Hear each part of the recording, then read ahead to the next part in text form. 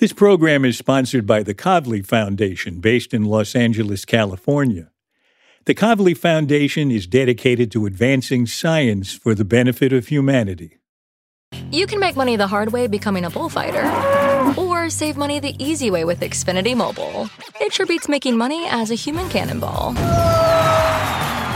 Now through March 21st, learn how existing Xfinity customers can get a free line of unlimited intro for a year when they buy one unlimited line. That's hundreds of dollars in savings on your wireless bill. Visit XfinityMobile.com today. Restrictions apply. Xfinity Mobile requires Xfinity Internet. Reduced speeds after 20 gigabytes of usage per line. Data thresholds may vary. In a fast-paced world, every day brings new challenges and new opportunities. At Strayer University, we know a thing or two about getting and staying ahead of change. For over 130 years, we've been providing students like you with innovative tools and customized support, so you can find your way forward and always keep striving. Visit strayer.edu to learn more. Strayer University is certified to operate in Virginia by Chev and has many campuses, including at 2121 15th Street North in Arlington, Virginia.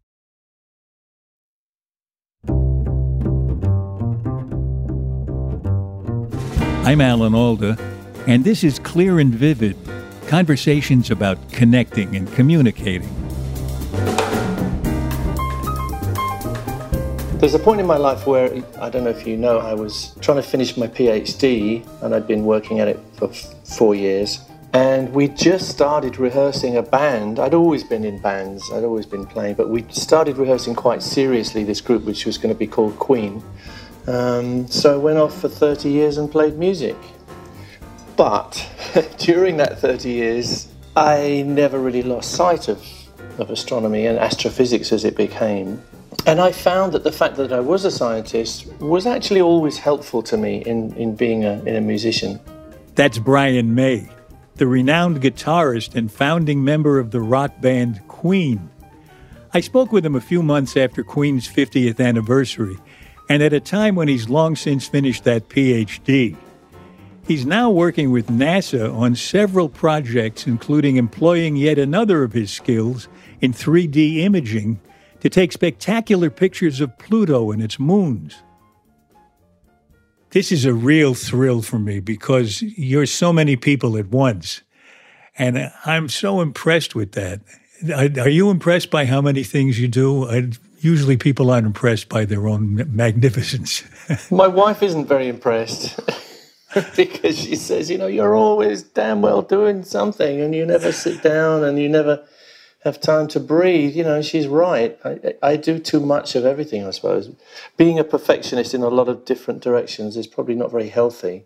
It's interesting to me that I think right around the time you were a little boy, C.P. Snow was making his famous speech where he said there are two cultures, science and the arts, and they don't communicate and it's getting worse.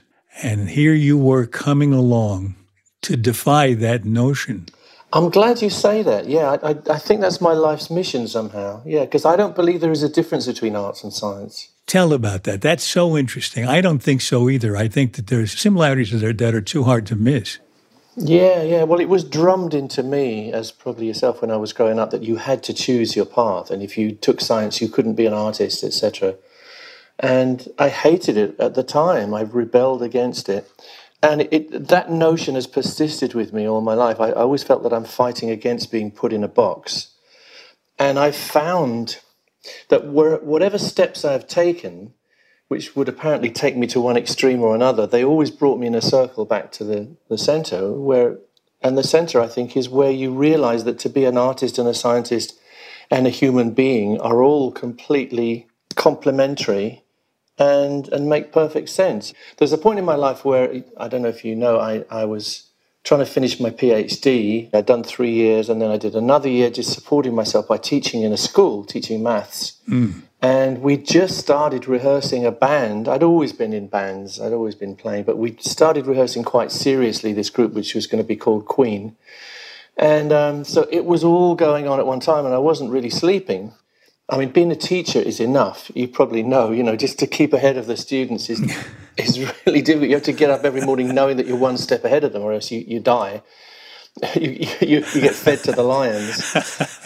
So I wasn't sleeping, and I had to make a decision, and I felt like I was not really making enough headway in the thesis. I tried to please my supervisor too many times, and he kept saying, no, go away and do a bit more of this and a bit more of that, a little bit more. And I just thought, no, I can't do this anymore. And I thought I was doing the scientific community a favor by leaving, because I just didn't think I was a very good scientist. And in your mind, you were actually leaving, huh? You weren't just taking a pause to come back in a little while. You felt you were giving it up for music. Yeah, I was throwing it up. The project. I'm not saying I was throwing up science forever, but I was definitely throwing up my PhD. I thought it was over, in spite of the fact that I'd written it up and got all the illustrations together, everything. I just couldn't get to that final point. So I went off for 30 years and played music. But during that 30 years, I never really lost sight of astronomy and astrophysics as it became. And I found that the fact that I was a scientist was actually always helpful to me in being a musician, to being a musician in some way. Some of the ways are obvious, like I wrote this song called 39, which is about a relativistic time traveler coming back, and he's only a year older, but everybody that he loves is 100 years older, in other words, gone. So that's a kind of obvious connection, but there are less obvious connections. I think my astronomy and scientific background was always with me while I was making the music.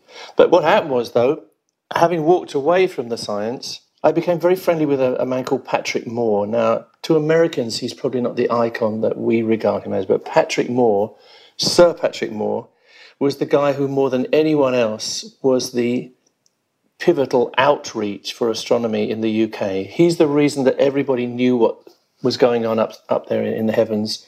A television show which he presented for 50 years non-stop. I think that's a record. There's no TV show anywhere in the world which had one presenter for 15 years. He missed one show during that time because he had a bad egg. He got sick. Yeah. Yeah. But he was the most wonderful guy. And he became... So he became a mentor of yours? Yes, he became like a sort of surrogate uncle and mentor to me.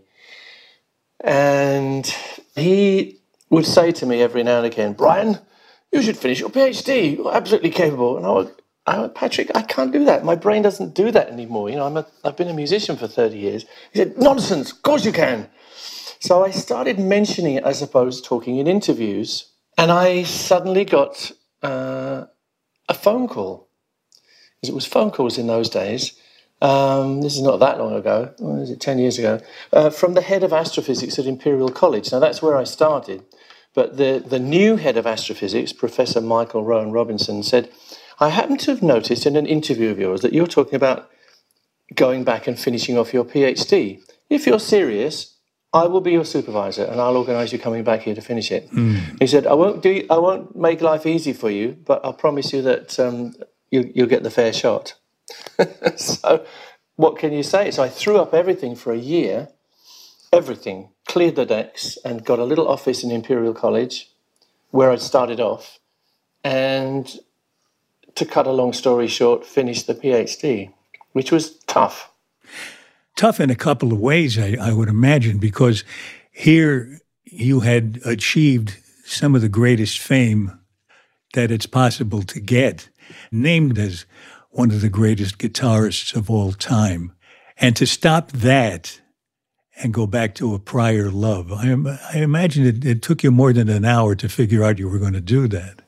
It was pretty strange. I'm still in a little bit of a shock that you even know who I am, Alan, because you're a hero of mine, Just let me throw that in, okay? This guy knows who I am, knows what I do.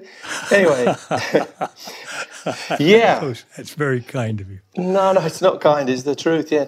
But yeah, it was very tough. And the other thing that was tough was suddenly you're being judged the whole time and being told what to do and being told you're not good enough.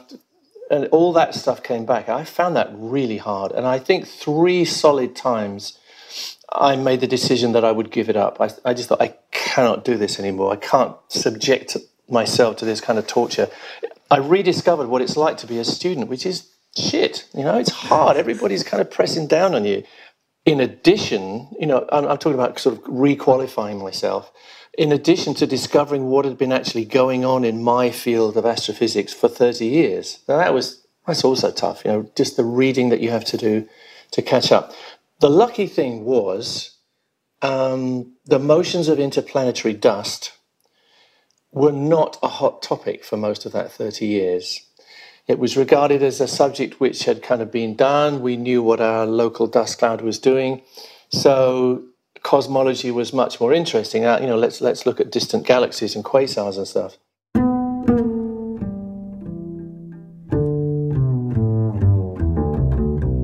Just to be clear, for folks who aren't up on your thesis, it was a study of dust within our solar system, not dust between galaxies. That's right, although there is a connection, as we know now. But yes, it was very local astronomy. It's solar system astronomy. We have all these planets in the sun's little family. We have their moons. We have asteroids. We have comets. And we have dust. We have a lot of dust.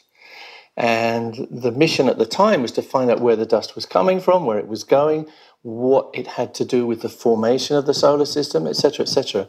Until I read your thesis. Oh, you did? Well, I didn't read the whole thing, but I read a lot of it. And I had not known until then that there was such a thing as the zodiacal light. Zodiacal light, yes. And that's a result of dust. What is it? What's the experience like? Describe it, because I don't think I've ever seen it.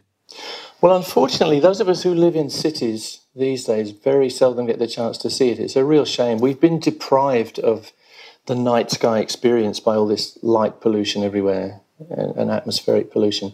If you're in a nice place which has no ambient light, go in the middle of the desert or out in the middle of the ocean, then you stand a chance of seeing this stuff, all these things.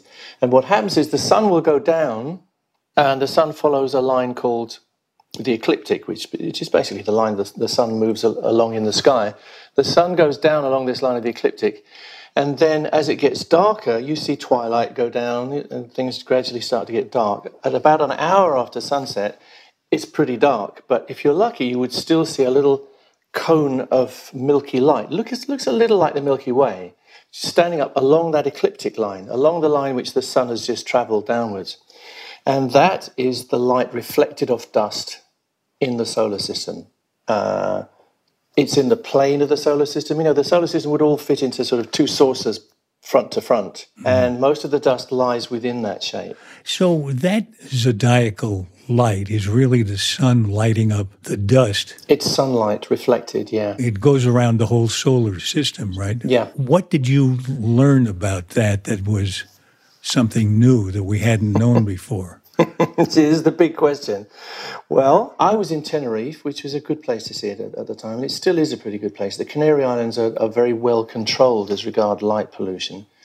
What I was doing, most people were doing photometry of the zodiacal light, just measuring the brightness and mapping, how bright it was at certain times of the year. But what I was able to do was look at that sunlight reflected off the dust and take spectra of it, look at the spectrum of its light.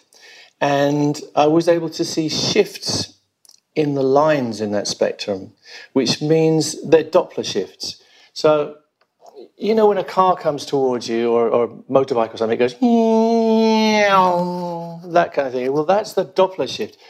When it's coming towards you, the waves of sound are compressed, so it's got a high-pitched sound. As it passes you, the waves get spread out, and you get a lower frequency as it's going away. That's a Doppler shift, right? The same thing happens in light. If you're looking at light that's reflected off a dust particle, and the dust particle happens to be moving towards you, the frequency gets increased. So that's, if it's going away from you, then the frequency will get decreased. So that's what I was looking at. I had a spectrometer, very crude spectrometer, not exactly a telescope, a thing called a coelostat, which is a thing that kind of, it gives you a bucket full of light from a certain part of the sky. It's not so sophisticated as a telescope. It just enables you to see a patch of sky and take a spectrum of it. I set it all up in the Canaries, and I saw the shifts of one particular spectral line. And I was able to map the speed and direction of movement of the dust. So why was the dust moving away from us or toward us? I would think it would just be going in a circle. The Earth is going round pretty fast in an elliptical orbit. The dust is going round in various orbits, some inside our orbit, some closer to the sun, some further away from us, and all different speeds. And we didn't know at the time whether they were going around the same direction as us or going the opposite direction. I mean, if they're going the opposite direction, you get a big Doppler shift because you've got a big relative velocity between us and the dust. So do they go in the opposite direction at the same time that others are going the other way? It turns out some of them do, yeah. Ah, I see. I get it now. And that gives you a clue as to their origin. Basically, what we concluded was that what we were looking at is a mixture of dust from comets, debris left by comets as they come and visit the sun and go away again. Their tail spews out gas and dust. So some of that. And we thought we were also seeing the debris from collisions between objects in the asteroid belt. So there are certain families of asteroids which we were able to model and give us the kind of distribution of dust that we saw and the kind of velocity distribution that we saw. Is it true that your observation of how to identify what the dust is and what it's doing gives us a better way to know how to make our adjustments as we try to look through it? You're absolutely spot on, yeah. To a lot of astronomers, the zodiacal light is regarded as light pollution. It's something they don't want to see because it's getting in the way of them seeing further out into the universe. So yes, the fact that we were able to help map it is a very good way to enable people to subtract the zodiacal light and to see what they're looking for. Yeah, you're absolutely spot on. It's not just that it obscures the light, it's more that it gives you pollution, it gives you light that you don't want there. I was going to add the last part of my story, which is the luckiest part for me. What happened was, here we have our local dust cloud, and we think we know all about it, more or less, But suddenly, in the period when I was away from astronomy, the human race discovered exoplanets. It discovered that almost every other star, as well as the sun, has a family of planets. Not only that, it has a dust cloud. Every solar system, every stellar system throughout the universe appears to have a dust cloud, very similar to our own in many ways. So suddenly, how do we study dust clouds? Oh, we have one here. Let's go back and take a closer look at our own dust cloud, the zodiacal light cloud. So suddenly what I was doing became of interest. It became kind of trendy again. So I was very lucky in that. And dust is really everything. If you're looking at evolution of stars and planets, I'm just in the course of rewriting a book on it at the moment called Bang! The Complete History of the Universe. A very modest title. So much has happened. I mean, when we first wrote the book, I think we knew about a dozen different exoplanets, planets in other systems. Now we know about 4,000. And we've seen a lot of dust clouds. People have actually imaged these dust clouds, and we know that at certain times you can see planets evolving from the dust. So dust clouds are an essential part, like the central part of the evolution of everything in the universe. And the dust is the debris from previous supernovas, from previous stars that have been born and burned and died. Did I get it right that you actually built the instrument you were observing with? I did. To be honest, I took it over. My department in astronomy had already been doing this kind of experiment. So I took over the existing apparatus that they had and updated it, modified it, built my own processing equipment, which was incredibly crude in those days. Yeah, but it might have been crude, but this sounds like a real pattern of yours. There you were, an avid guitar player, and you were 17 and you built your own damn guitar. Yeah, I did, with my dad. Bless my dad. Yeah, my dad helped me in everything I wanted to do. And he had lots of skills which he passed on to me. My dad was amazing. Must have. Yeah. The charming part of that story, to me, is that you made this guitar which served you brilliantly. Mm. And you made it out of things you found around the house. Yeah.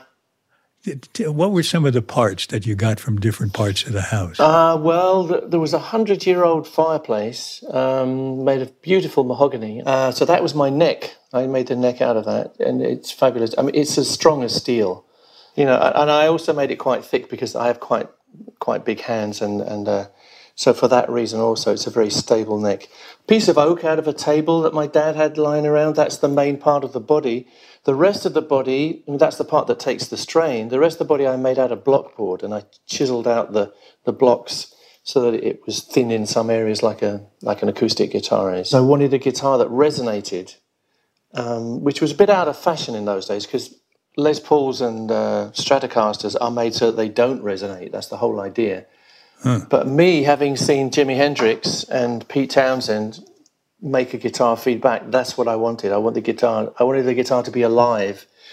So something in my head was saying, try this, I suppose. So I don't know if I was a brilliant designer or if I was really lucky, but it actually worked. The guitar does resonate in the right kind of way and gives me lovely feedback. You and your dad even used buttons from your mom's button box. Oh, yeah. And knitting needles. What were the knitting needles for? Well, the knitting needle is the piece that goes on the whammy bar, on the tremolo arm. Yeah, my mum had some big, thick sort of... You just got too technical for me there. I don't know what a whammy bar is. It's the thing which makes the strings go up and down. A whammy... The tremolo is the proper name for it. It's a tremolo. And... I designed my tremolo was also designed. That was a unique design, and I used some Motorbike valve springs to balance the pull of the strings, so that this little rocker thing where the strings were fastened would be balanced. So that's my tremolo. So it's all made from junk. Well, not junk, but stuff that that was going to be useful someday. And you played this in your greatest performances, right? You took it on the road everywhere. Yeah. And now we make them. I have a little guitar company.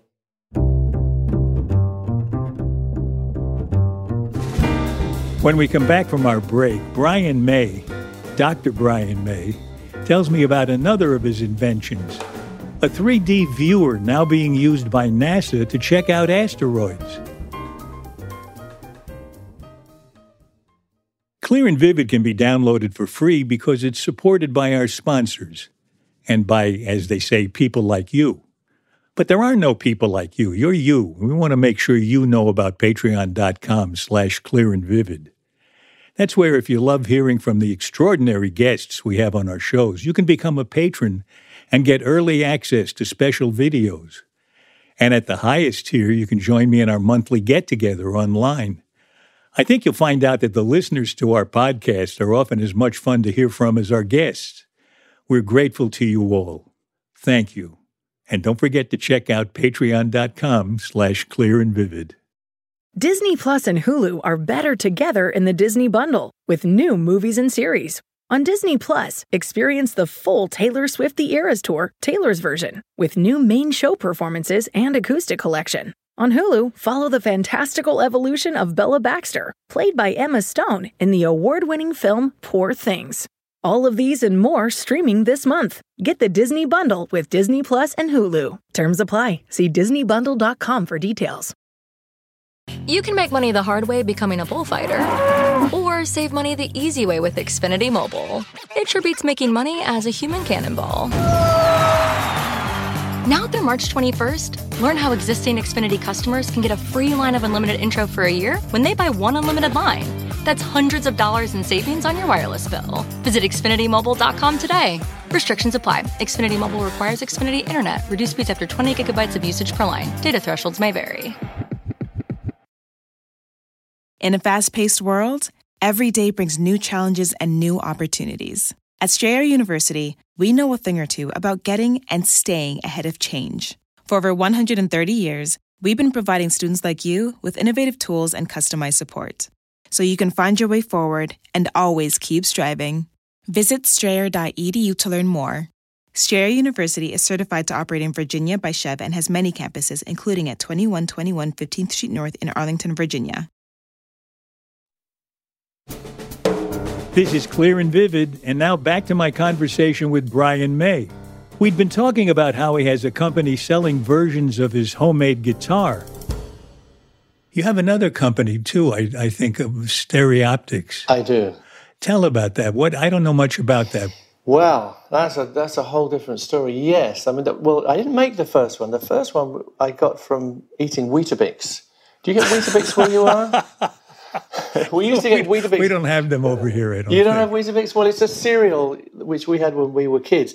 And when I was a kid, when you opened a cereal packet, there was always a toy in it. There was always something great in there, like a little plastic plane or, I don't know, some puzzle or whatever. Well, inside this particular packet, there were little stereo cards about this size.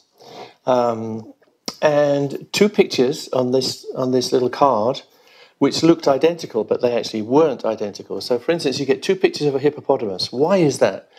And it said on the back, send away 1 6 and a packet top, and we will send you a stereoscope to look at this. So I did that, and in the post came this little stereo viewer, and you put the card in, and suddenly the magic happens. Suddenly it's not two pictures, flat pictures of a hippopotamus.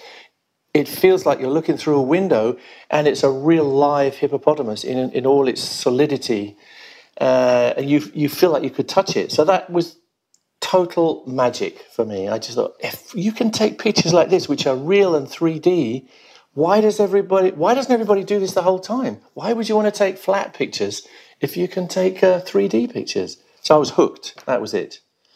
And for the rest of my life, and still to this day, I just get a thrill from everything that's 3D. How old were you when you got the wheat bits? I think I was about 10. You know, I was about that same age, 10, 11, 12, when I became obsessed with stereoptics. You did? Yeah, and for the next 20 or 30 years, as a hobby, I would read science magazines to try to figure out how the eyes worked, to see if you could fool one eye into looking at one picture and the other eye looking at the other picture, so you wouldn't need a device. And of course you can, right? These little cards that came in the Weetabix packet, I figured out that you could do that. I figured out I could relax my eyes without the viewer, and the right eye would see the right picture and the left eye would see the left one, and I could see it in 3D. So I'm on the same path that you're on. And I'm thinking, I don't actually need a viewer because I can get my eyes to do this. And it happened with wallpaper. You know, when you're looking at wallpaper which has a repetitive pattern on it, if I relaxed my eyes, I could see it in a different way, and it looked as if the wallpaper was 6 inches away from my face, all that kind of stuff. At this point in our conversation, Brian took a moment to fetch another invention of his, a stereoscopic viewer that works with an iPhone. He calls it the Owl. I've sold a lot of people in NASA on it now. You know, I've been working with, and a lot of them now have their owls, and they can look at things in stereo this way. And I've also seen a picture. I didn't have a viewer to look at it with, but I saw a picture that you made of an asteroid. Probably the Rosetta's comet, it may have been, I don't know. But I've been working on asteroids like Bennu from OSIRIS-REx, and I was able to put together, as part of the team of New Horizons, the very first stereo picture of Pluto when they did their flyby. So I've been so privileged to be a part of all this stuff. You were talking about asteroids. Asteroids have interested me for a long time, and I get the impression they interest you a lot, too. They do. What about, I can't say it right, Oumuamua? Oh, yeah. Oumuamua? How do you say it? I'm not sure how I say it, to be honest. We were talking about it just yesterday. Oumuamua, I think they say. Yeah, right. Oumuamua, yeah. Well, now, tell about that. What's your opinion? Well, I think it is an interstellar visitor, and it's not so much that things are coming, sort of driving into our solar system. What's happening is the solar system is halfway down one of the spiral arms of the huge galaxy which we live in, the Milky Way galaxy, and it's moving around. So as it moves around, it's moving through whatever happens to be there. It's like if you're going along a road, and there's insects in the air, you're flying through them. So whatever happens to be in our path as the whole solar system moves, we will see coming through the solar system.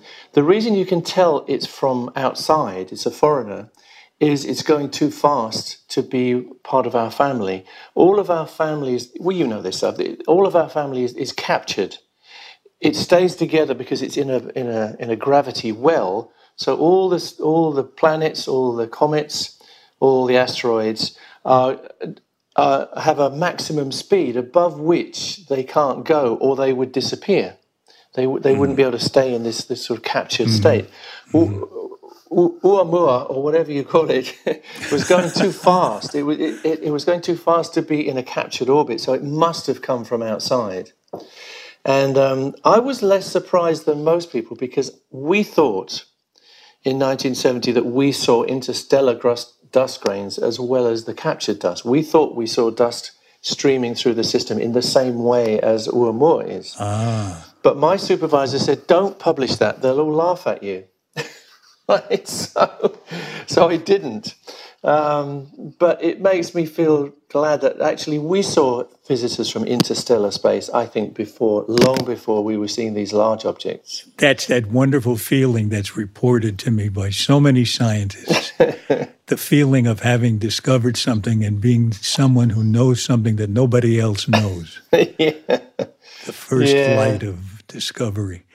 I've been interested in asteroids for a long time because they seem like a neglected form of destruction that we're possibly prone to. I mean, the theory, I think, is still accepted that the dinosaurs went away because of the huge impact on the Yucatan. Yeah. So a question I have, and I think you're the person to ask because you've given this so much thought, how big does an asteroid have to be to cause real Earth-wide damage? And how big does it have to be for us to be able to observe its coming and maybe do something about it? In other words, can a really small one sneak in and cause a lot of damage anyway? Well, that stuff is very current thought. I've been part of founding a thing called Asteroid Day, which is designed to try and find answers to some of those questions. There are various projects looking for potential near-Earth asteroids which could cause damage. In answer to the first question, it doesn't have to be very big to destroy a city. A few feet across, right in the middle of any one of our major cities. You mean like a Volkswagen shape? Yeah, something like that would pretty much obliterate a city. It doesn't need to be many feet or many meters across. To cause worldwide extinction, I think you're looking at about I don't quote me, but I would think somewhere near a kilometer across will guarantee you that. Those things are hard to see. Partly because they're dark. A lot of them are very dark and not very well lit up in the sky. Partly because sometimes they come from a place that's hard to view them. Like if they're close to the sun, it would be very, very hard to see them. Even a big one, huh? Yeah. And of course, by the time you see them, it's probably too late to take evasive action. So what people are doing at the moment is trying to look at everything that's moving in orbits that might intersect ours and plot those orbits and predict where they're going to come each time, every time they come close. But certainly there's a lot of effort now going into predicting what could happen. And also, if it should be a threat, finding ways to avoid the damage. So I'm involved in at least one project called Hera, which is sending a probe towards a near-Earth asteroid and seeing if we can deflect it, seeing how big an event it takes to move its orbit enough to make it miss the Earth if it was going to hit us. Was this the asteroid that I saw images of with its own little moon? Yes, that's the one. So there were two asteroids, one revolving around the other. Exactly. And you took part in the experiment to see if you could deflect it? It's upcoming. Yeah, I'm part of the team which is putting that experiment together. I'm a very small part. Good luck on that. I'm hoping to get some stereo pictures out of it. But yeah, and I did the commentary for their information video, which you may have seen. Yeah, Didymos. It's called Didymos. It sounds like you took a pause in your PhD work, but once you started music, you continued to do work in astrophysics. Yeah, not very much when I was on tour, to be honest. All I did when I was on tour, those years when we toured and made an album, toured, made another album, Yeah. I didn't have a lot of time for it, I'd be honest with you. It was really getting the PhD, finally getting my qualification opened the doors. Suddenly I felt like I could communicate with all these people. I read one little thing in your thesis that it registered an awful lot of work and disappointment. Your thesis was typed up in 1974, almost completed, and then it got lost. You had to start over from scratch? Well, no, actually, it got put away in a drawer because I'm quite I don't throw stuff away. I'm a hoarder. So it was, It was there. No, it was there. And I took it out on tour, this pile of papers, which was all typed up, and I retyped it into my laptop during that tour, one of the Queen tours. So I recreated it in a digital space, which was very satisfying. It was just great because suddenly I could let all these pieces of paper go and I had it all in my laptop. I could hardly end my conversation with Brian May, one of rock music's greatest guitarists, without finding out what he's been doing in music as well as astrophysics. And of course, despite the pandemic, or maybe because of it, he's been busy. Yeah, you're right. Yeah, you know about this stuff. Yeah, well, I wrote a song called Panic Attack a couple of years ago for my colleague Kerry Ellis to sing, who I work with a lot. I can sing, but I don't regard myself as a singer. I like to work with a singer who can really interpret feelings and words. So Panic Attack was written from my point of view because suddenly I got to a point in my life where I was getting incredibly anxious and I did get panic attacks. So I wrote this song about that. When the pandemic came along, I realized that anxiety was growing everywhere. People were getting very panicky and feeling like this thing was never going to end and they were never going to see their children, they're never going to see their grandchildren, all this kind of stuff. So I rewrote the song from that point of view. So it became Panic Attack 2021, subtitled, It's Gonna Be All Right, because I figured what we need is some kind of belief that even though all our politicians have totally fucked it up, if you'll pardon the expression, there will be an end to this because this is the way things happen. Nature will find an end to it, if nothing else. We've had pandemics in the past, they come and they go. There will be a point where we'll say, thank God we got through that.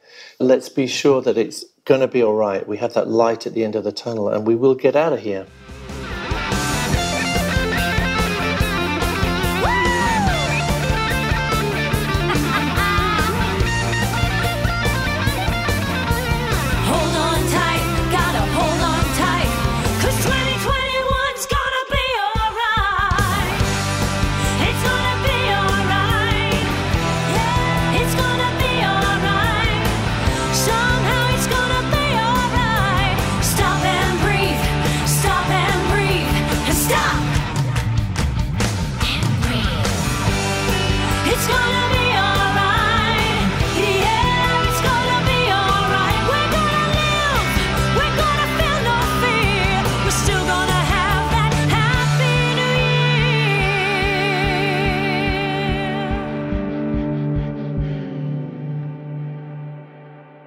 That's great.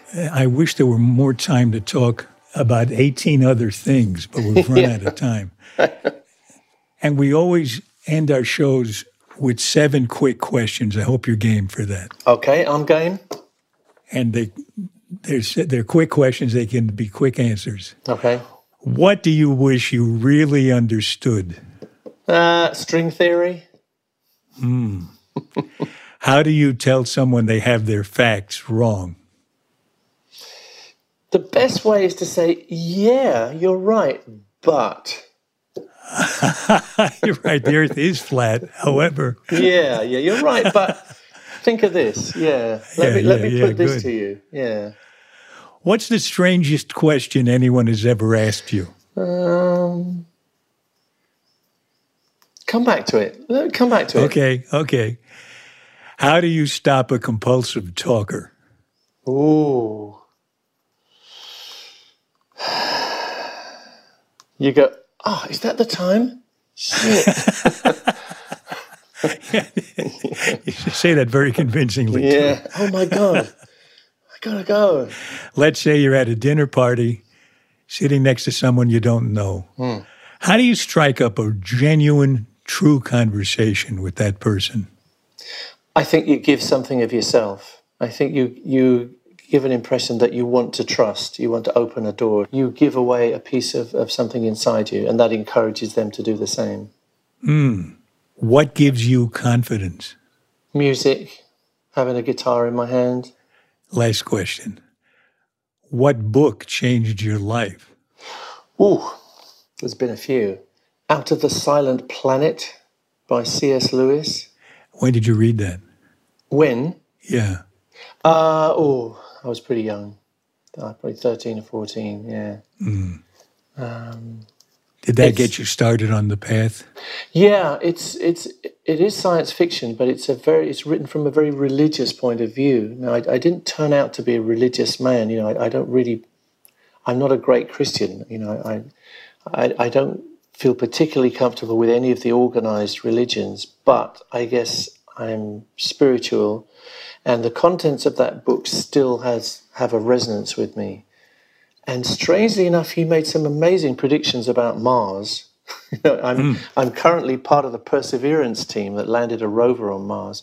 You are? I'm a tiny part. I'm trying to do little bits of stereoscopy with them because they have a stereo camera on board. In fact, they have more than one.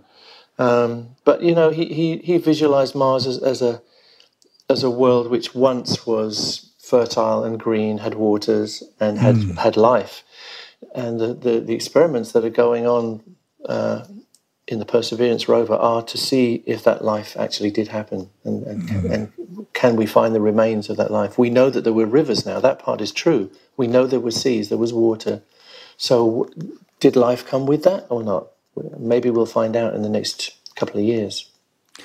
Okay, we're coming back to what's the strangest question anyway. Have you come up with anything? Or is this going to have to remain the strangest question? This is the strangest question, yeah. Apart from this, interesting.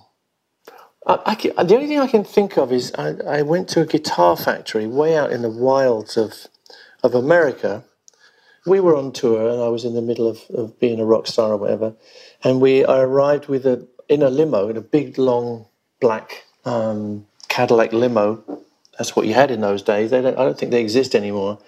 And I got out somewhere near the factory, not knowing where I was. And there's a couple of kids, and I said, "Do you know where the so-and-so factory is?" And they went, "Oh yeah, over there." Got back in the car and wound down, and I heard one of them saying to the other. He said, "That's Brian May. That's as wild as it gets." That to me was the oddest thing I ever heard, because to me I was in a place which was very kind of foreign to me, but to them I was like an alien from another planet, and it just tickled me. I never forgot that. Well, for me, this conversation has been about as wild as it gets. I've loved it. Great. Thank you so much for taking the time. I know how busy you are. Thank you. I've really enjoyed it. Amazing. And you're a hero. And please continue to be one. Thank you so much, Brian. God bless, Adam. Bye for now.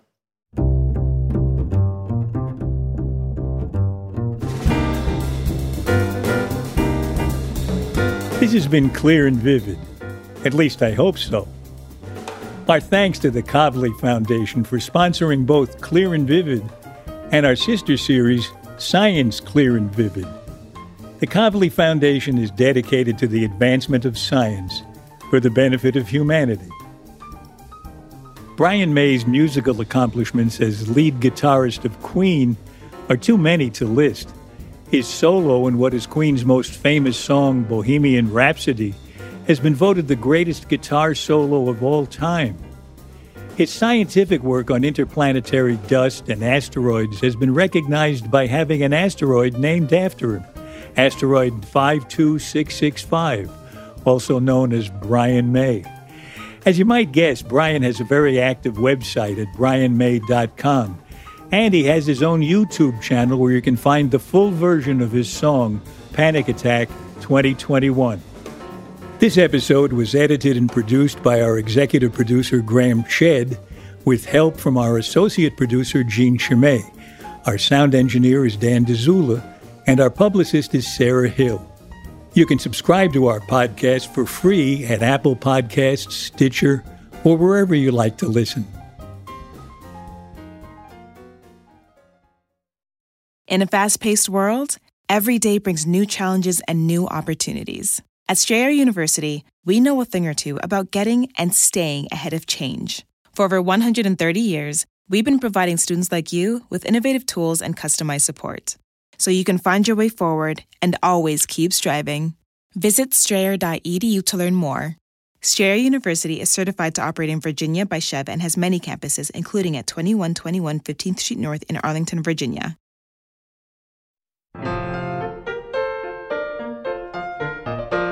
Next in our series of conversations, we have a return visit from Sherry Turkle.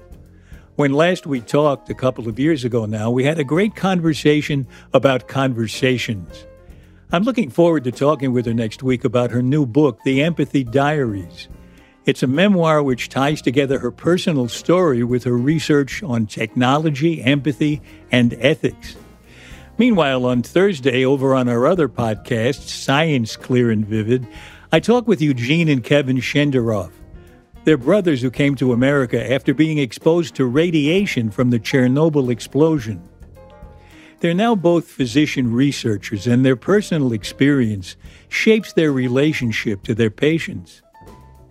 I think in my case, it directly stems from my lived experience with being a survivor of cancer. And when I see the patient in front of me and we can have a discussion of their hopes, their dreams, their side effects of the treatment, it puts into stark relief that there is a person who needs to be given the proper care in order to achieve the quality of life that is best, and that the things that are being developed as a researcher can be translated directly into how they impact someone.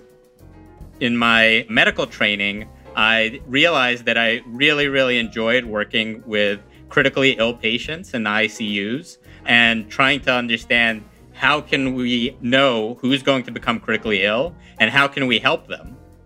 Eugene and Kevin Shenderoff. Next time on Science Clear and Vivid. For more details about Clear and Vivid and to sign up for my newsletter, please visit alanalda.com. And you can also find us on Facebook and Instagram at Clear and Vivid, and I'm on Twitter at Alan Alda. Thanks for listening. Bye-bye.